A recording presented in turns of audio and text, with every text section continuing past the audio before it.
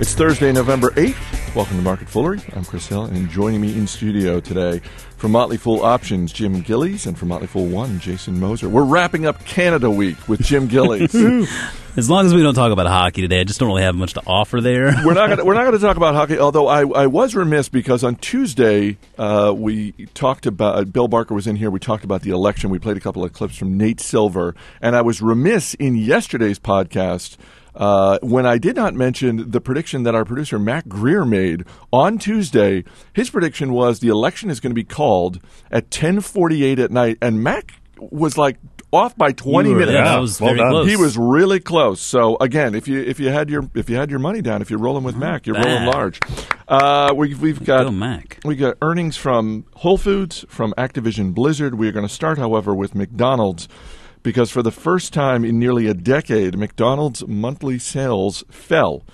Jason, it was down nearly 2% in the month of October. We're talking about same-store sales, so these are locations. These are not new locations. These are ones they've been open for at least a year. How big a red flag is this? I wish I could say it was a red flag, but unfortunately, it's not really. I mean, sales go up, sales go down. I mean, it's not like McDonald's is in any real pinch here, considering the scale of the operation. But I think it is worth noting, we talked about this before, where watching same-store sales drop, particularly in the U.S., for example, where I think last quarter, same-store sales were clocked at about 4.5%, and this year was around 1.4%. And that's concerning when you consider the fact that McDonald's is making investments in their U.S. operations to sort of bring themselves more on par with the fast casual style restaurants like a Panera or a Chipotle or even a Starbucks to that degree. So it kind of shows me that maybe those investments aren't necessarily paying off. I mean, at the end of the day, it is McDonald's. And they don't necessarily offer the healthiest menu in the world. That said, they're trying to offer more.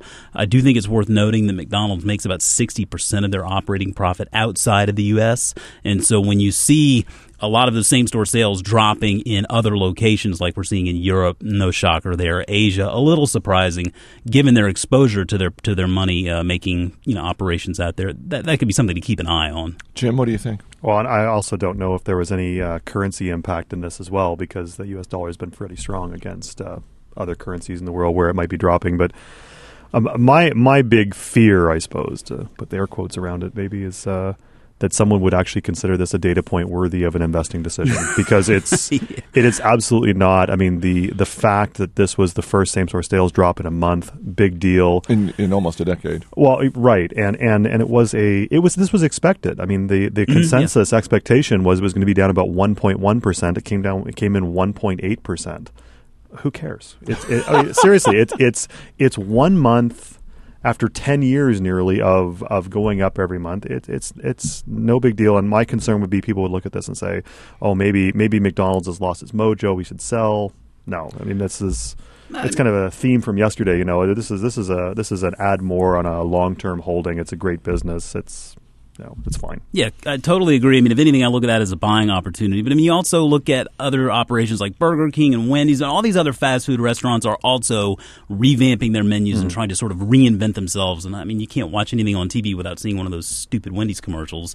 But How do you really what feel that about means Wendy's, is that brings more people out there to try something like a Wendy's or a Burger King, which may take some traffic away from McDonald's. But McDonald's is one of those things you know what you're getting. It's got obviously the golden arches are unmistakable.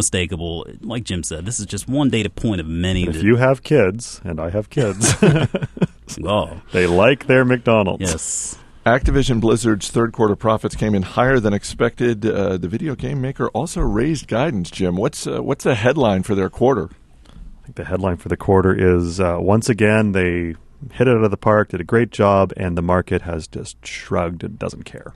I was going to say that's about 4 years running now. It is run the range from an $11 stock to a $12 stock. It's really amazing to look at. It really is amazing, particularly when you factor in that this is not really a below the radar company in terms of what they make, in terms of the games that they make. They're very well known. They're very well known. They're very profitable. I mean, the Call of Duty franchise, puts out generates the amount of revenue and cash flow that a major Hollywood blockbuster, like we're talking on a Harry Potter level, right, can bring out, and they seem to be bringing one of these out per year and doing well. I mean, I think this is Black Ops 2 coming out, their Call of Duty offering this year in about a week. The last, I think it's 3 successive years, they've each had a Call of Duty, a Modern Warfare 2, Black Ops 1, Modern Warfare 3. Each one of them has successively set records for these types of things. And, the company does pretty much everything right. They make lots of cash. They redeploy that cash in the service of shareholders via meaningful share repurchases and dividends.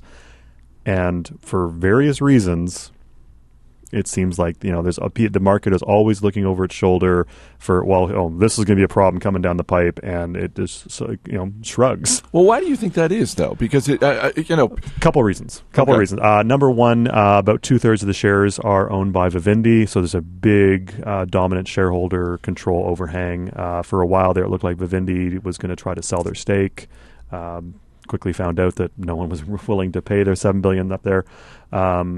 As well, that there's always the fear that the franchises that generate so much of their cash and so much of the revenue are going to go away. About 4 years ago, one of their dominant franchises was Guitar Hero. When was the last time you played Guitar Hero?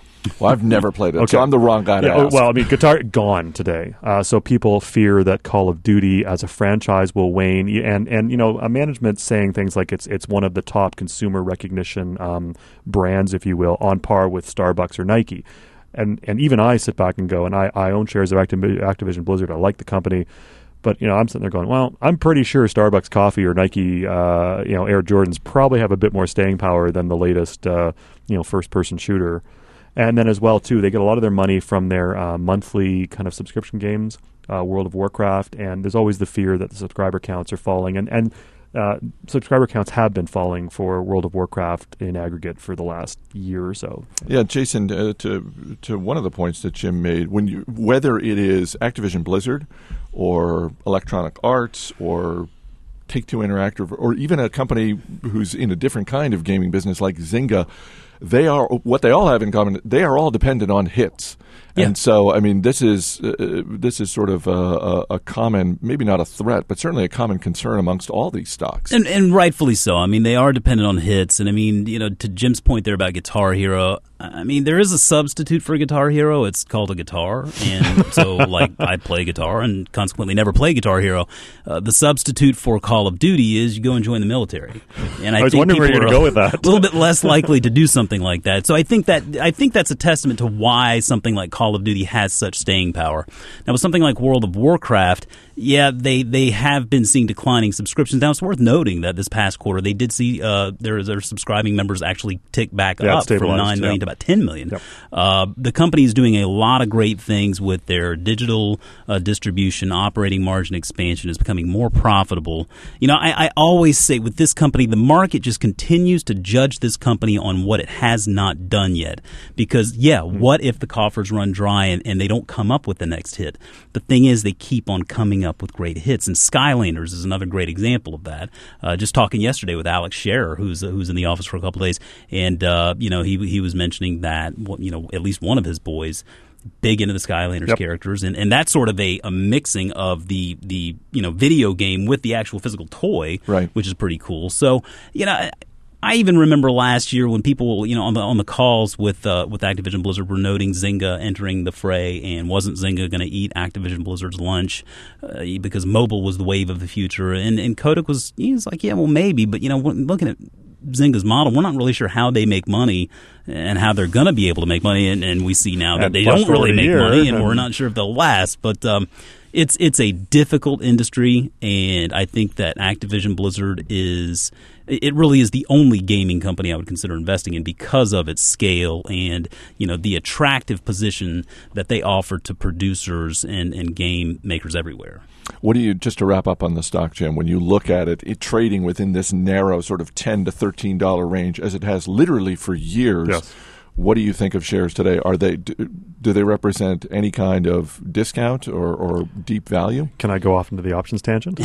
Absolutely. Encourage it. What's been interesting for me is we've had an option position on this for, I think, 3 years now in Motley Fool Options. And the option position has been an unabashedly bullish position. It's called a synthetic long. And so this position has made nothing. And if you had told me 3 years ago when we established the position that this would have made a better covered call. A covered call is a type of position that makes money with a stock that goes nowhere. Given the cash dynamics, given the quality management, given the hit after hit after hit that these guys have, given their steady whittling down of their share base because they buy back so many shares, I wouldn't have believed you that it would have been a better candidate for a go nowhere strategy. And it has. The price is cheap. The price has been cheap for 4 years. I'm not sure what it's going to take for it to catalyze and go up $3-4. One other point, just note on that price is that now when you look at that $11.50 share price, about 25% of that is cash on the balance sheet. Yeah. Wow. So you're looking at it. I mean, it trades unencumbered very cheap. by debt. Exactly. I mean, they have no debt. And so it is cheap on paper. It certainly hasn't done anything, but I own stock in Activision Blizzard personally. I carry it in my real money portfolio here. It is one of many positions. I think it has a little bit of that coiled spring sort of look to it, where one day I have to believe that the market's going to wake up and the price is going to reflect the cash this company generates. Or we'll wake up and it's been acquired and suddenly it's $17 and we're out. And we're getting a dividend to wait. So. Yep. Shares of Whole Foods down more than 3% this morning after fourth quarter earnings came in basically in line with analysts' expectations. Jason, is this a situation where Whole Foods, which has been on a tear for a while now, is the fact that it's like, you're just doing exactly what we thought? We were kind of hoping you were going to beat expectations. How dare you just be awesome? Yeah, right, exactly. Yeah, that's a great example of a company that can sometimes be a victim of its own success. They keep on killing it quarter after quarter after quarter. This quarter, it was another great quarter. I mean, comps are up 8.5%. Sales just continue to rise, and Mackey said on the call it was their best year of the company's 32-year history. With that said, I think the look forward for 2013. It's maybe the growth is moderating a little bit. The stock certainly wasn't cheap at 40+ times earnings, and you were talking about a grocer here. So I mean that is a razor thin margin business to begin with. Looking really at the high end consumer market. So yeah, I mean the share price is bound to pull back a little bit, but it's still a very quality company and still a positive outlook. Yeah, I think maybe some of the pessimism that might be out there is I believe new stores, the sales per square foot is significantly smaller or lower, I should say, than the more legacy stores. Mm-hmm. If that persists, that could be a problem because obviously you're rolling out new stores at a lower ROIC. Now, hopefully, of course, that over time, as the stores season or mature, sales per square foot goes up. They also jacked their dividend, I think, by 40 or 50%. 43%. Yeah, I mean, again, that's great to have. Big. You lose 3% today on whatever. Yeah. Just on the store count, Jason, I think we were talking last week about Starbucks. One of the things from Starbucks' latest quarter was that when they look ahead to 2013, they're planning to open 1,300 new locations, which struck me as a longtime shareholder as a somewhat aggressive number.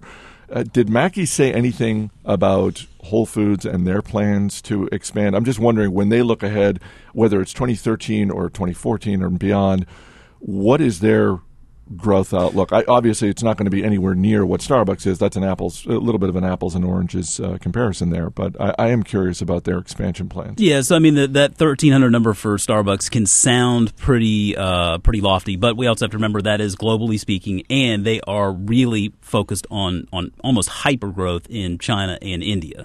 So that represents a lot of what they're trying to do. With Whole Foods, yeah, they have about 340 stores open now. They see a long-term market that could hold about 1,000 stores domestically, but they are very good at moderate, deliberate growth. They try to make sure they don't open stores in areas where they may underperform so that they have to close them later. So, whether they open 10 to 20 to 30 new stores over the course of the next year, we'll kind of see how they plan that out. They lay it out quarter by quarter. I mean, typically, we see anywhere from 10 to 20 stores mentioned every quarter. But again, it's going to be slow, deliberate growth so that they can avoid having to close any underperformers later on. And I think shareholders really need to take that into consideration because we have a company here that, again, they're very shareholder friendly, return a lot of value. They're not looking to bite off more than they can chew, I don't think, which is good. In terms of something to watch over the next year, if it's not the store count, because I get everything you just said, and obviously they're not in the same hyper growth mode that you mentioned that Starbucks is in. Is the thing to watch instead what you were talking about, Jim? This whole notion of looking at the newer stores and seeing if they can get their revenue per square foot, get that to go higher? Is that sort of the key metric to watch? That would be. I think that's something to watch. I think it's a metric because if you're looking forward and if the market starts, believing that future stores are going to suffer on a sales per square foot basis going forward, yeah, I mean that could be a problem because you start having to open stores that are just less and less efficient. That said, I think right now I certainly don't want to wave any panic flags or anything like that. It's just something to watch. Yeah, I think I'd probably focus on the margin lines in particular. They talked before about how gross margins, they saw a long-term sustainable number of around 35%, which they reached this quarter and year, which means that going forward, any real profitability and savings are going to have to be incurred on the operating and net margin lines.